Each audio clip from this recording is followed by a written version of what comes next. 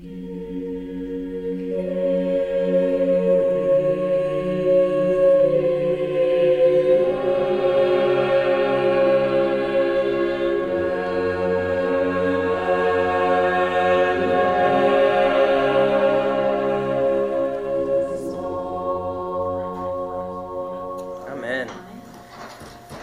you all for being here this morning. I see we have some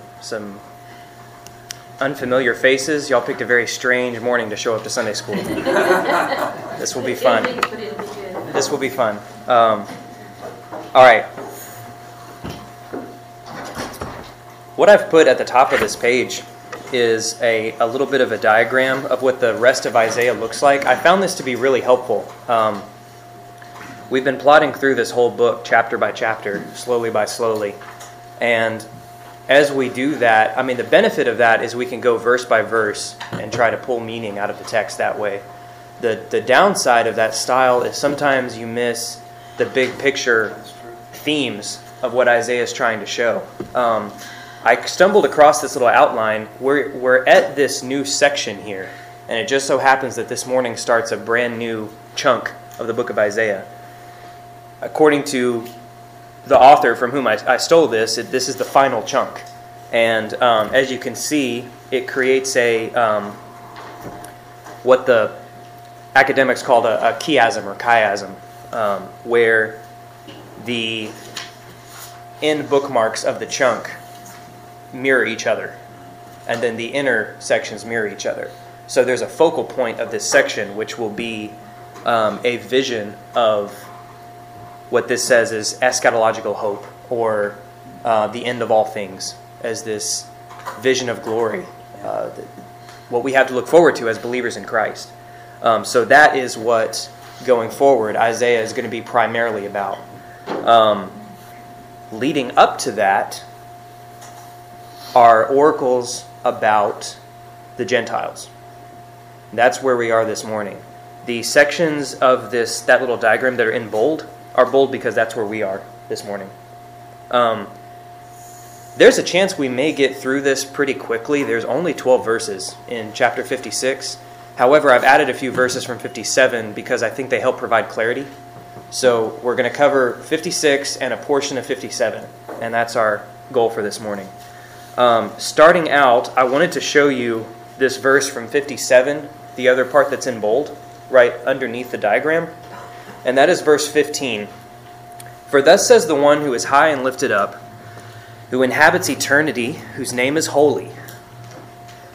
I, Yahweh, dwell in the high and holy place, and also with him who is of a contrite and lowly spirit, to revive the spirit of the lowly, and to revive the heart of the contrite. To me, this verse really sums up the whole of what we're going to talk about, not only this week, but in coming weeks. You can think of that as a sort of summary verse of what we're going to be looking at.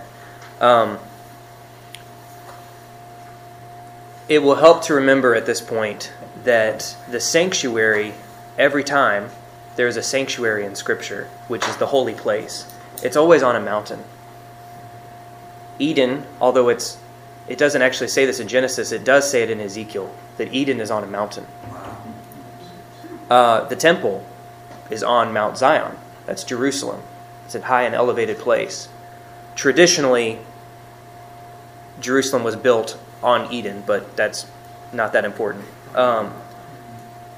Every time there's a sanctuary, it's always on the high place, right? The mountaintop experience where you encounter God. In this verse, Yahweh is saying, yes, I'm there. I'm on that high place. I'm in the temple. But unexpectedly, I'm also at the lowest point. Go as high as heaven. Psalm 139 says, God is there. Go down to the grave. There he is as well. All right.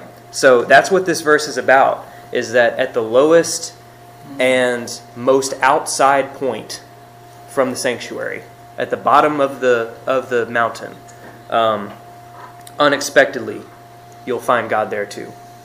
And that is encountering God in the place of exile. For the people of Isaiah's day, this is exactly what they need to hear, because At this point, they're either about to or they already have gone into exile. And they're going to be wondering, where is God now? What is our relationship with God going to look like going forward? God says, take heart, because there in the outside, in the lowest point, you'll find me.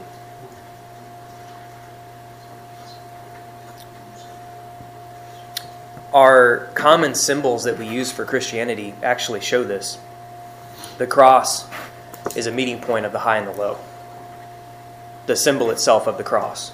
It's a singularity that is formed from all four directions, high, low, east, and west.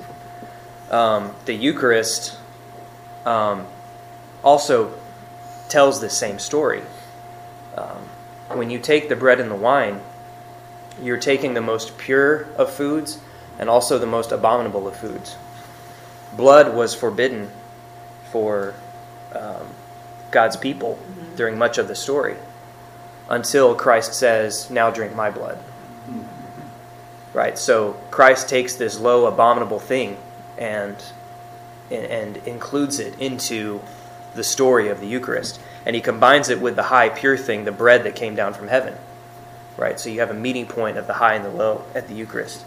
The fish is a little more complicated. The fish is a more complex symbol because it has a kind of a positive and negative aspect to it.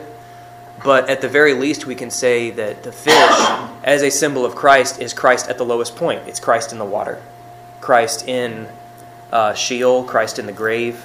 All of these symbols are communicating Christ being at the lowest point. That's what I'm trying to show here. Does that make sense so far? The lowest point is also the outermost point of the story. So, and you see that in the ancient maps that we've talked about in other chapters. I don't want to rehash all of it, but I do want to point you back to that as way of reminder that in the ancient way of seeing the world, the lowest point of the map and the outermost point of the map are the same place. So when God is saying, you will find me in the heart of the lowly and contrite spirit, he's also, that's him talking about gathering the outsiders, i.e. the Gentiles, in to the story that he's telling. Anything there before we dive into chapter 56?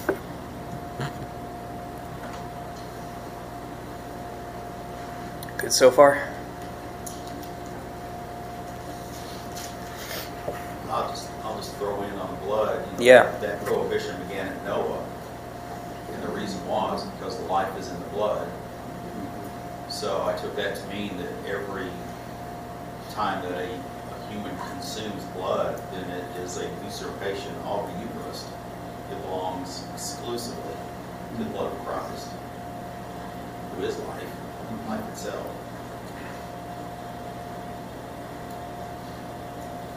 Good. All right, let's dive into chapter 56, shall we?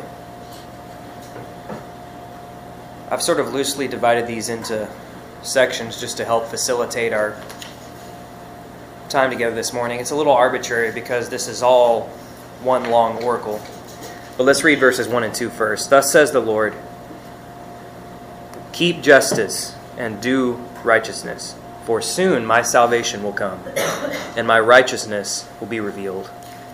Blessed is the man who does this, and the Son of Man who holds it fast, who keeps the Sabbath, not profaning it, and keeps his hand from doing any evil. I want to throw this out as a question to y'all because I'm honestly working through it myself, and I'm not sure what to make of this. He brings up the Sabbath a couple times in this chapter. We'll see it again in a little bit. And he's sort of using it as a stand-in for the whole law, as far as I can tell. He's saying, practice righteousness, keep justice, and the example that he gives of that is to keep the Sabbath. So I want to ask and sort of hear what y'all have to say. What does that mean for us today in the church age? Because we sort of see the Sabbath as fulfilled in Christ. But he's talking about it as a very practical thing. So what does it mean for us in the church age to keep the Sabbath? it is one of the 10 Commandments. It's right up there with don't kill anybody. So it's pretty important. So how do we in the church age practice the Sabbath? Dad led us through a series on the Sabbath, I don't know, a couple years ago? Something like that. So I'm curious to hear what you have to say, but I also want to open it up to everybody. And let's talk about, as Christians, people in the church age, what does it mean to keep the Sabbath? Let's say the Sabbath is sort of one of those, a good example of something in Scripture that has, that you can approach from, multiple ways of looking at it. You've got it's a spiritual thing, it's a symbolic thing, and it's a practical thing. It's all three. And it is a way prescribed to live in terms of action in the Old Testament. Like the rest of the law,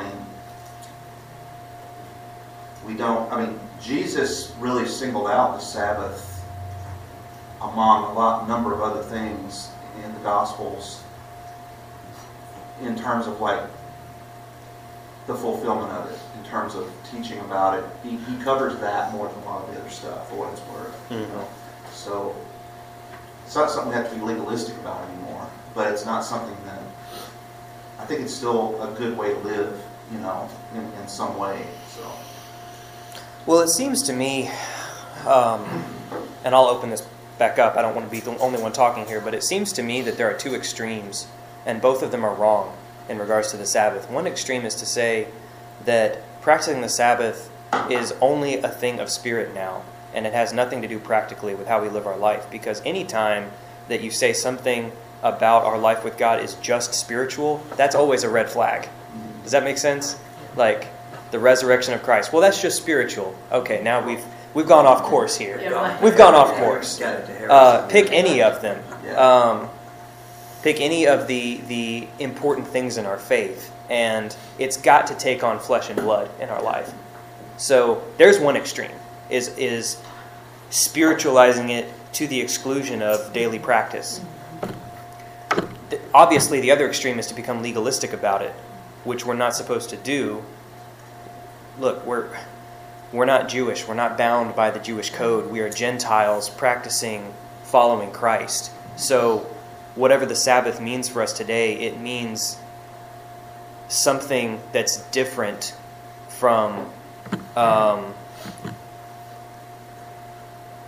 same law that says that we can't eat pork. Does that make sense? So there are two extremes, and both of them seem to be wrong. They're somewhere in the middle. We're supposed to enter into the Sabbath rest in Christ. So in a sense, one sense, as Christians, we are in perpetual Sabbath. And we can learn to keep that Sabbath moment by moment, because it's the resting place. Jesus said, enter into my rest. They rested on the seventh day. God rested on the seventh day. He allows us to enter into that rest, into that Sabbath rest.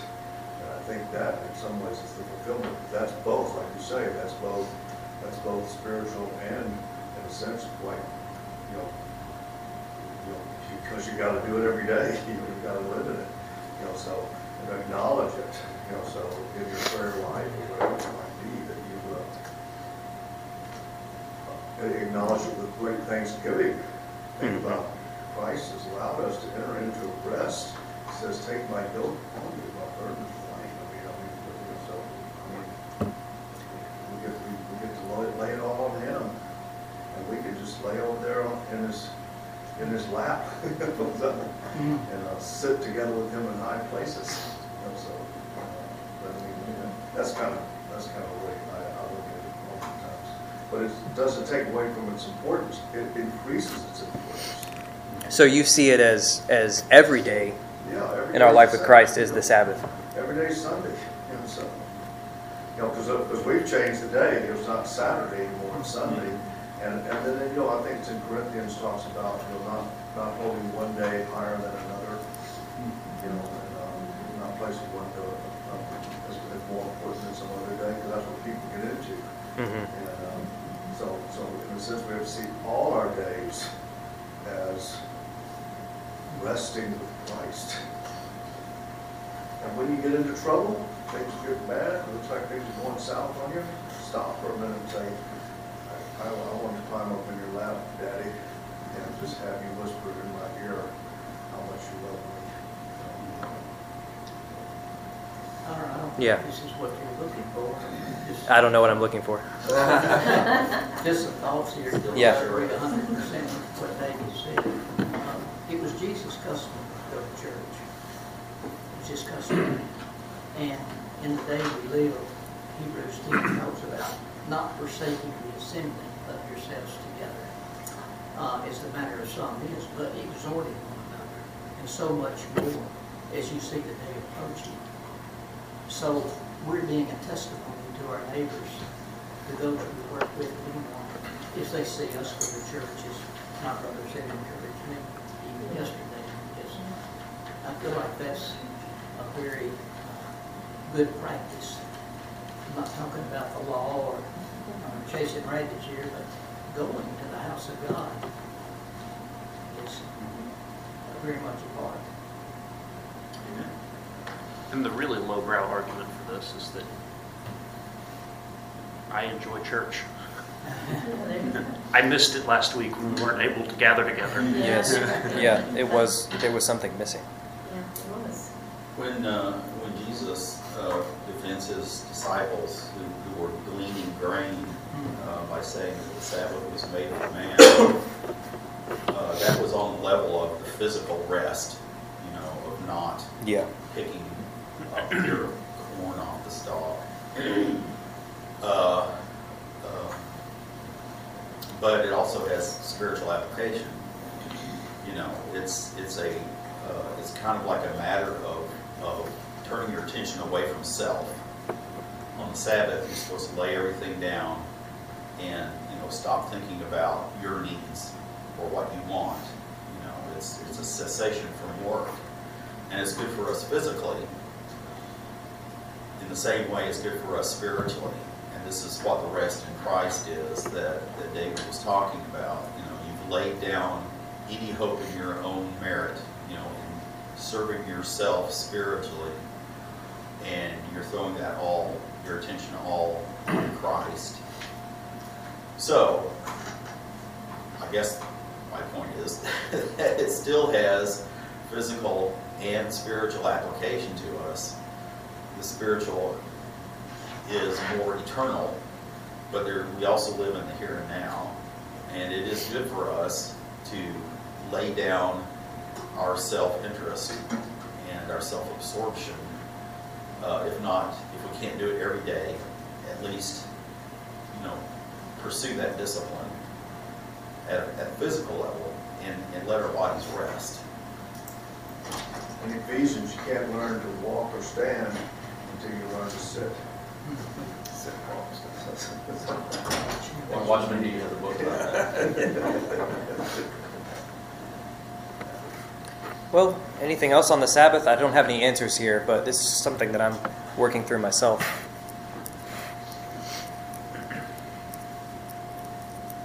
I think it's a little bit akin to do not take the name of God in vain. If you're going to attach yourself to God, then you need to pursue that behaviorally, in your physical being. If you're going to attach yourself to the rest of Christ, then maintain that rest, observe that rest, and again, let go of any attempt, to earn merit on your own.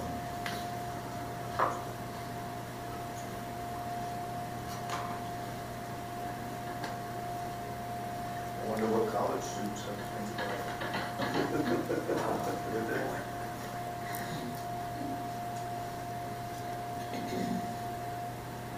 It seems to me that this is no answer, just an observation.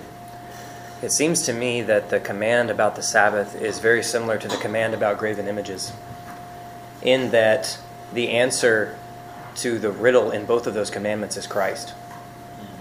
You shall not make any graven image, for Christ himself is the image of God. Christ is the answer to that commandment. And in Christ, that commandment is now freely broken. There are images all over the place in Christendom. graven images all over the place. And this is part of what the church just naturally does. Right? Far from breaking the commandment, it's actually in Christ. It is from Christ that all of these images come forth. Most of them are of Christ. It seems to me that the command of the Sabbath is similar. It's fulfilled in Christ, and somehow on the other side of Christ fulfilling it is this place of immense freedom. Well, and a cool aspect of that is it isn't, these images are not of Christ. Because we don't know what he looked like. They're images of our perception of him. Yes. And you go over in the entire world, and every people group pictures Christ as like them. So, no, he is one of us. It doesn't matter what we look like. He looks like us. Any thoughts on the college side of the room? Jesus worked a little bit on the Sabbath, healing people. Got trouble, so they were killing it.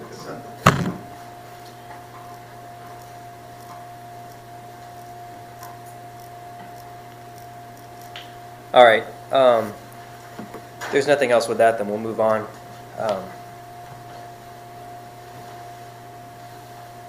Before we read this next section, can I get someone to look up another Old Testament passage for me?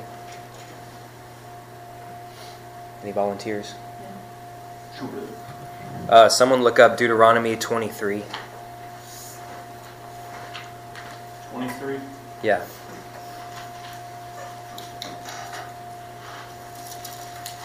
All right.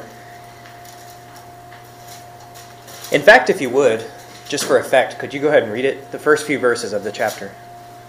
No one who's You jerk. I didn't tell you at first what it was going to be. no one whose testicles are crushed or whose male organ is cut off shall enter the assembly of the Lord.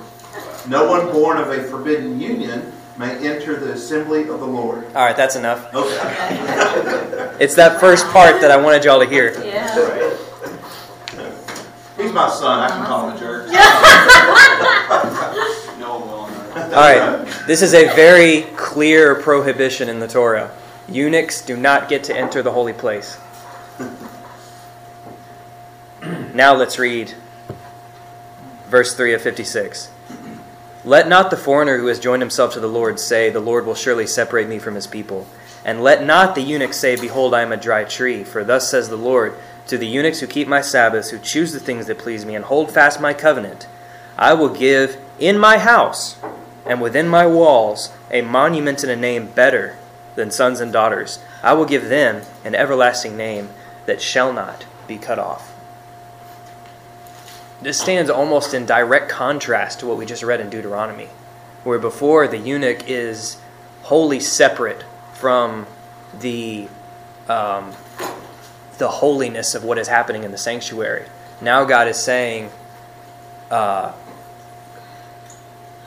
with the eunuch, I will do things that are way cooler than whatever happened in the sanctuary. Does that make sense? Like, it is through the eunuch that the story will find its fulfillment. I will give them an everlasting name, an eternal name that shall not be cut off. The fathers are very quick to tie this couple of verses to the eunuch in Acts, who, by the way, was reading the book of Isaiah. Right. So that's not lost on the fathers when they connect these things. And that he is sort of a forerunner of the Gentiles in far-off lands receiving the gospel. And it is within these, profane pagan lands that the gospel finds, fertile soil. So it's looking forward to the new covenant. Absolutely. Yeah, and the eunuch is a symbol of that. The new covenant, yeah. Yes. There's an aspect of the law, too, is that it is a description of God's perfection. And the level of impossibility or even unfairness. Yeah. I mean, most people, there have been people who chose to become eunuchs, but most people did not. Right. There are equally embarrassing passages about the menstrual cycle and semen emissions. This is not fair. We don't have any control over that. But it's part of the impossibility of meeting God's perfection. So what's the remedy? Well, God himself becomes a man, is perfect, and imputes that perfection on us. It's under the dispensation of grace, which is Great. the eternal covenant. That's great. Practically, what does this look like throughout Christendom? Well, many a priest has not borne children, but has had spiritual children that are far more than what he would have had through any sort of biological means. In times past, when we've taught this at Christ Community, we've invoked the Dinker's last name because for us in our little community, they've been a shining example of what this can look like. You have a couple who have been married for years and years and years who haven't had any children themselves, but have discipled so many young men in the faith who truly see them as their parents, right? And these are people who have grown up in our community. And so the Dinkers are shining examples of this. We have another budding example in our community with y'all two right here. The more people you two disciple, the more those disciples will call you their parents. This is already starting to happen, and it will happen more and more as your discipleship continues. This is a beautiful thing, and this is what having children in the new covenant looks like, and it is far more glorious. And the way it puts it here is a better name than sons and daughters. I'd like to also say, just to piggyback on that, Yeah. It's not lost on me the mercy and grace of God, but the fact that the Dinkers also discipled me, and I lived with them for 3 years. Yes, And right. now I'm back in the community. So now your spiritual children are their spiritual grandchildren, right? That's a very beautiful thing. All right, so we're going to transition from the symbol of the eunuch to another symbol that is actually related. And this is just following Isaiah's train of thought. First he talks about eunuchs, and now he's going to talk about dogs. They're actually very similar. The eunuch for the royal household is the guard dog. That's the purpose that the eunuch in the royal household served. Isaiah was part of a noble family. The similarity would not have been lost on him. It's a very natural thing in his train of thought to transition from eunuch to guard dog because they serve the same function for the family. And the foreigners who join themselves to the Lord to minister to him, to love the name of the Lord. I'm just going to read this whole section first before we start to break it down. And to be his servants, the foreigners becoming God's servants, the foreigners becoming his eunuchs, as it were. Everyone who keeps the Sabbath and does not profane it and holds fast my covenant, these I will bring to my holy mountain. So now he's gathering the eunuchs in, right? And make them joyful in my house of prayer. Their burnt offerings and their sacrifices will be accepted on my altar, for my house shall be called a house of prayer for all peoples. The Lord God who gathers the outcasts of Israel declares, I will gather yet others to him besides those already gathered. All you beasts of the field come to devour, all you beasts in the forest. His watchmen are blind, they're all without knowledge, they're all silent dogs. They cannot bark, dreaming, lying down, loving to slumber. The dogs have a mighty appetite, they never have enough, but they're shepherds who have no understanding. They've all turned to their own way, each to his own gain, one and all. Come, they say, let me get wine, let us fill ourselves with strong drink, and tomorrow will be like this day, great beyond measure. The righteous man perishes, and no one lays it to heart. Devout men are taken away while no one understands, for the righteous man is taken away from calamity. He enters into peace, they rest in their beds, who walk in their uprightness. But you draw near, sons of the sorceress, offspring of the adulterer and the loose woman. Whom are you mocking? Against whom do you open your mouth wide and stick out your tongue? You see the imagery of a dog there? Are you not children of transgression, the offspring of deceit, you who burn with lust among the oaks under every green tree, who slaughter your children in the valleys and under the clefts of the rocks? This is the word of the Lord. Thanks be to God. All right, very difficult passage here. So let's talk about it.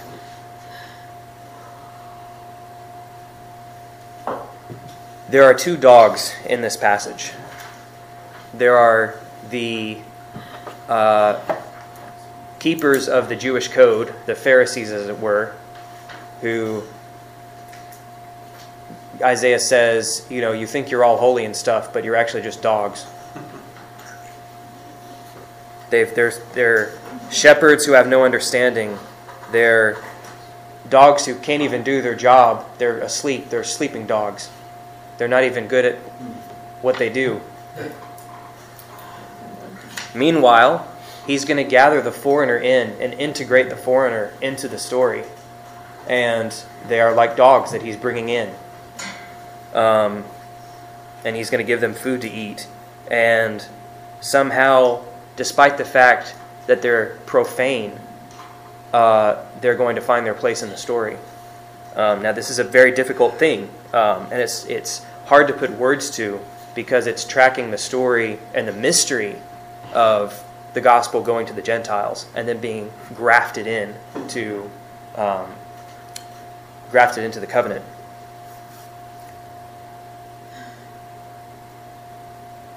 Dogs in the ancient world were not pets. They were not luxury animals. They were practical and they served a purpose. And those of you who have been to a third world country will have seen this. The purpose of a dog is to provide a protective layer or a protective coat. It might be over sheep, protecting the sheep, guarding them. It might be over a house. They might provide a protective coat for a house. But that's the function of a dog in the ancient world, is to be a protective layer. That is, a dog is a thing of the outside. It's a thing of the margin. I'm going to try to say this in a way that makes sense. Bear with me because I'm still working on fleshing this out into words. Throughout Scripture, the dog is a symbol of the outsider or the foreigner who has the potential to be brought in. Does this make sense? Right. The dog is a profane thing. It's an unholy thing. It's a thing of the outside, a thing of uncleanness. But throughout Scripture, the dog is a symbol of the outsider who has the potential to be brought in, to serve a function in the story. The dog doesn't get to, in the ancient world, eat the food off the table. It's not the child, but he might get to eat the crumbs. Right. So the story of the Canaanite woman... Yeah, the story of the Canaanite woman is the culmination of a lot of uses of dog symbols throughout the Old Testament. And it's not just an arbitrary story that's pulled out of a hat. The Canaanite woman, in her faith, deeply understands what some of these old stories mean. And I think, Nick, you've preached on this recently, so feel free to jump in at any point. But I'm going to try to explore some of the dog symbolism here in the Old Testament. So,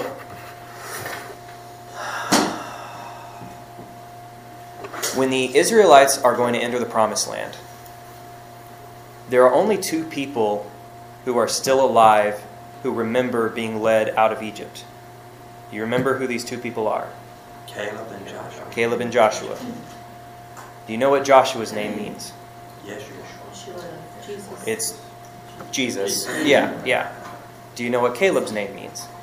Dog. Yes. All right. So there's this person at the front of this train of people arriving to the Promised Land. You have Jesus and his dog leading the people into the Promised Land. They cross the river, and Caleb, the portion of land that's allotted to him, is a portion on the outskirts. It's an outer area. Right, so there's something about this character that has to do with dog symbolism in Scripture.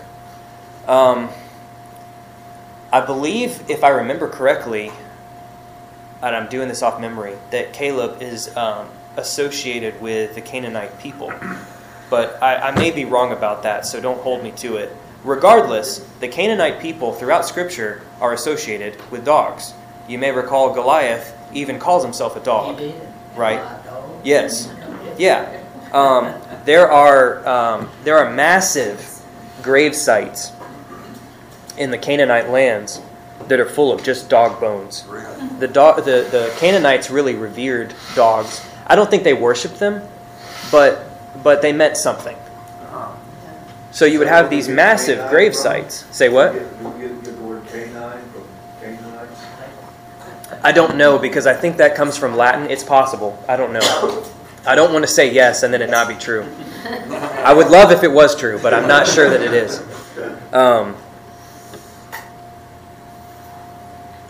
All right, what to say next? That symbolism, Jesus and the dog. Yes. The lamb. I'm trying to decide which. I don't want to bog us down in the symbolism of it. So when Adam and Eve are leaving the Garden of Eden and they're going to the outer place, God first wraps them in a protective layer of skin. And it doesn't say what animal that is. And so we can sort of, we can speculate a little bit. Could be that it's the skin of a lamb. That would be very symbolically significant. That God, in the first institution of sacrifice, wraps his people up in something that will later point to himself as being their protective covering. Or it could be the start of this symbolism of the wild animal, because they're going into the outside. Yeah, they're going into the outer place. And this is very important. As they come back in, they will shed that outer layer as they come back into the holy place. Elijah does this, by the way, before he ascends into heaven.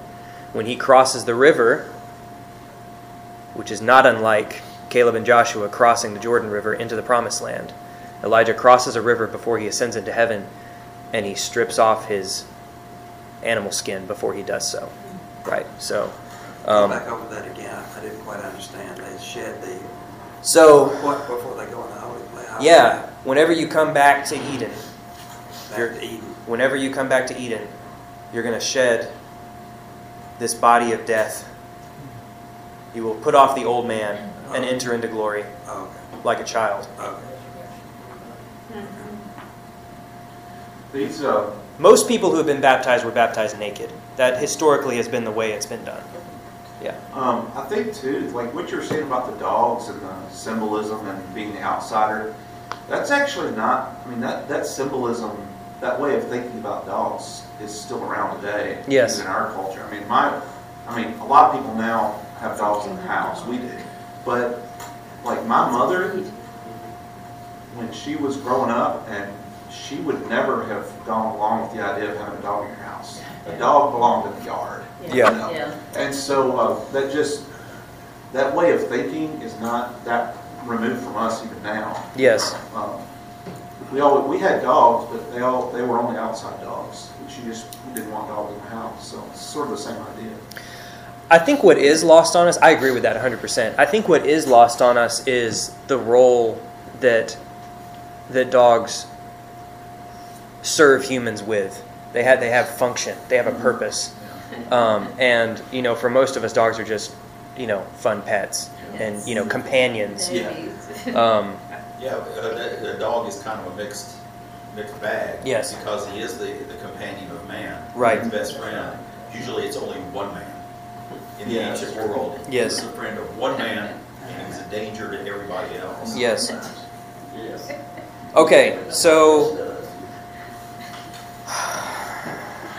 in the hope that this might help tie together some of the symbolic threads that we've been discussing, I'm going to read you a portion of Revelation. And this is from Revelation 22, and I'm going to read a couple verses here. Just listen along. Blessed are those who wash their robes so that they may have the right to the tree of life, and that they may enter the city by the gates. There's the baptism. You have to be baptized before you can enter into paradise. Okay. You have to put off the old man before you can enter back into Eden again. Outside are the dogs. That's the very next thing it says. Blessed are those who wash their robes so that they may have the right to enter. Outside are the dogs and sorcerers and sexually immoral and murderers and idolaters and everyone who loves and practices falsehood. So there's this contrast. Outside the holy city are these things of profanity, these people of profanity, these pagan cultures, these pagan ways of life. And yet, in the story, it says, blessed are those who wash themselves so that they may enter. So some of these dogs get to enter. Does that make sense? That's us. We're the dogs who got to enter. Got to enter, yeah. Yes. The Gentiles. The Gentiles. That's exactly what this is. I'm going to point out one more thing while we still have time, and that is that there's this strange phenomenon throughout Christendom, and it's strange for us, we who think ourselves so smart in our modern sensibilities, but there's this strange phenomenon throughout Christendom that the people on the outermost Gentile lands were imagined to be more dog-like. This and at this point you can flip over your page. There are many practices among the old pagan cultures that actually this idea of imagining them as dogs didn't come from nothing. For instance, many of these pagan cultures drank blood. Many of them practiced cannibalism. Some of them sharpened their teeth. There's a really funny account of a traveler visiting Indonesia and visiting the islands there. And he wrote about his encounter with the people who had been living there for who knows how long. And he said, man, the women of Indonesia are the most beautiful women I've ever seen. They are just endowed with more beauty than we've ever seen with women. But the men just look like dogs. Well, there was a practice of them where they would sharpen their teeth. And they would they in the minds of these Westerners, they behaved in a more animal-like fashion.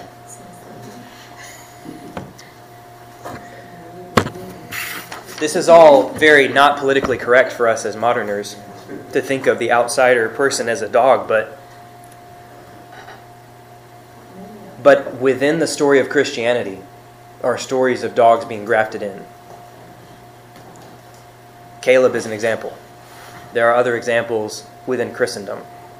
And so, if I may, I'd like to tell you a story of a guy named Reprobus. This may be a strange story to you, but this is within our tradition. Reprobus is revered by every major branch of Christianity. The Catholics revere him, the Orthodox revere him. He's a major player in the story of the saints. Reprobus's name, it's a Latin name that means cast out or outcast. So that's significant. Reprobus was a man who, like the others who lived in the outer territories, had the head of a dog. He was a dog-headed man. He was an outlaw. He was a vicious killer. He was a pagan warrior who did anything and everything he wanted to. He was slave to his animal desires. He had in his head... Oh, by the way, he's from the land of Canaan. He had in his head that he wanted to serve the greatest warlord. And so he would go from kingdom to kingdom, serving warlords via conquest until he found a greater warlord. And then he would change loyalties and then serve the next one. It got to where he got so high up the hierarchy of warlords that he ended up serving the devil himself. So he goes into the outermost place you can go, as far away from the kingdom of God as you can get. And he's literally a warrior for the devil. By all intents and purposes, he's a demon at this point. An animal-headed pagan conqueror. Until one day he notices that the devil is scared of the cross. And then he says, well, there's a warrior greater than the devil. I must serve this one instead. So he leaves the devil and he goes in search of Christ. So he's wandering through the wilderness looking for Christ, and he encounters a monk, a hermit who's out there just practicing the spiritual disciplines, quietly living out the faith. And Reprobus, this giant monster of a, warrior, asks this monk, I'm sure the monk was terrified, he asks the monk, where do I find Christ to serve him? And so the monk gives him acts of penance to do in order to shed his animal skin. And he says, well, first you need to fast. And Reprobus tries, but he can't because he's a dog. Well, then the monk says, well, if you can't fast, then you should pray. And so Reprobus tries, but he fails at that too. And so Reprobus is given a different task. The monk, in his wisdom, tells Reprobus, well, go and stand at the river like Caleb and like Elijah. Go stand at the river, and as the pilgrims come through on their way to the Holy Land, carry them on your back across the river. And that will be where you find your place in the kingdom. You will be the bridge for others coming in. You may not ever be able to enter the holy place fully, but you can be the bridge. So he does, and that's his act of penance, and that is how he serves Christ. Not in conquest and fighting, but as a creature of safety, and as a wild animal on whom people can depend for service. A child comes to the river, and he carries this child like all the others on his back. And as they're going across the river, the child gets heavier and heavier, and Reprobus almost drowns in the process. Somehow, by some miracle, they make it to the other side. Reprobus, who's gasping for air, asks the child as he puts him down, "Why were you so heavy?" And the child says, "Because I was carrying the sins of the whole world." Wow. So there, doing his simple act of service, Reprobus encounters the living God, and just like that, the child ascends to heaven like Elijah. And there, Reprobus is no longer a dog; he is transformed into a man. He takes on the name of Saint Christopher, which means God bearer.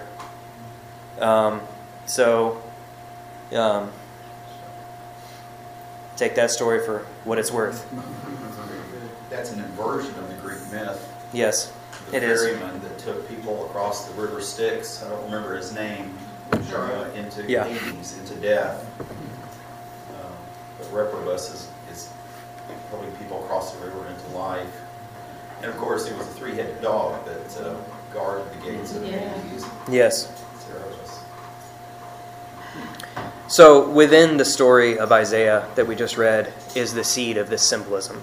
And the dog throughout Christendom has been a picture of the Gentiles who, for all their profanity and for all their outsideness, there is the potential for them to be gathered in.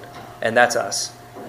We are the dogs who have yet to fully experience what all life in Christ means. We are far from the center, y'all. And yet, we are finding our place in the story. So that seems like as good a place as any to end. I would say, and yet the Canaanite woman, in my mind, was one of two Gentiles that ever made any sense in responding to Christ's questions and so forth. He marveled at her faith. He marveled at it. He marveled at it. Yeah. Yes. Yeah. Thank you all for your attention. Thank you.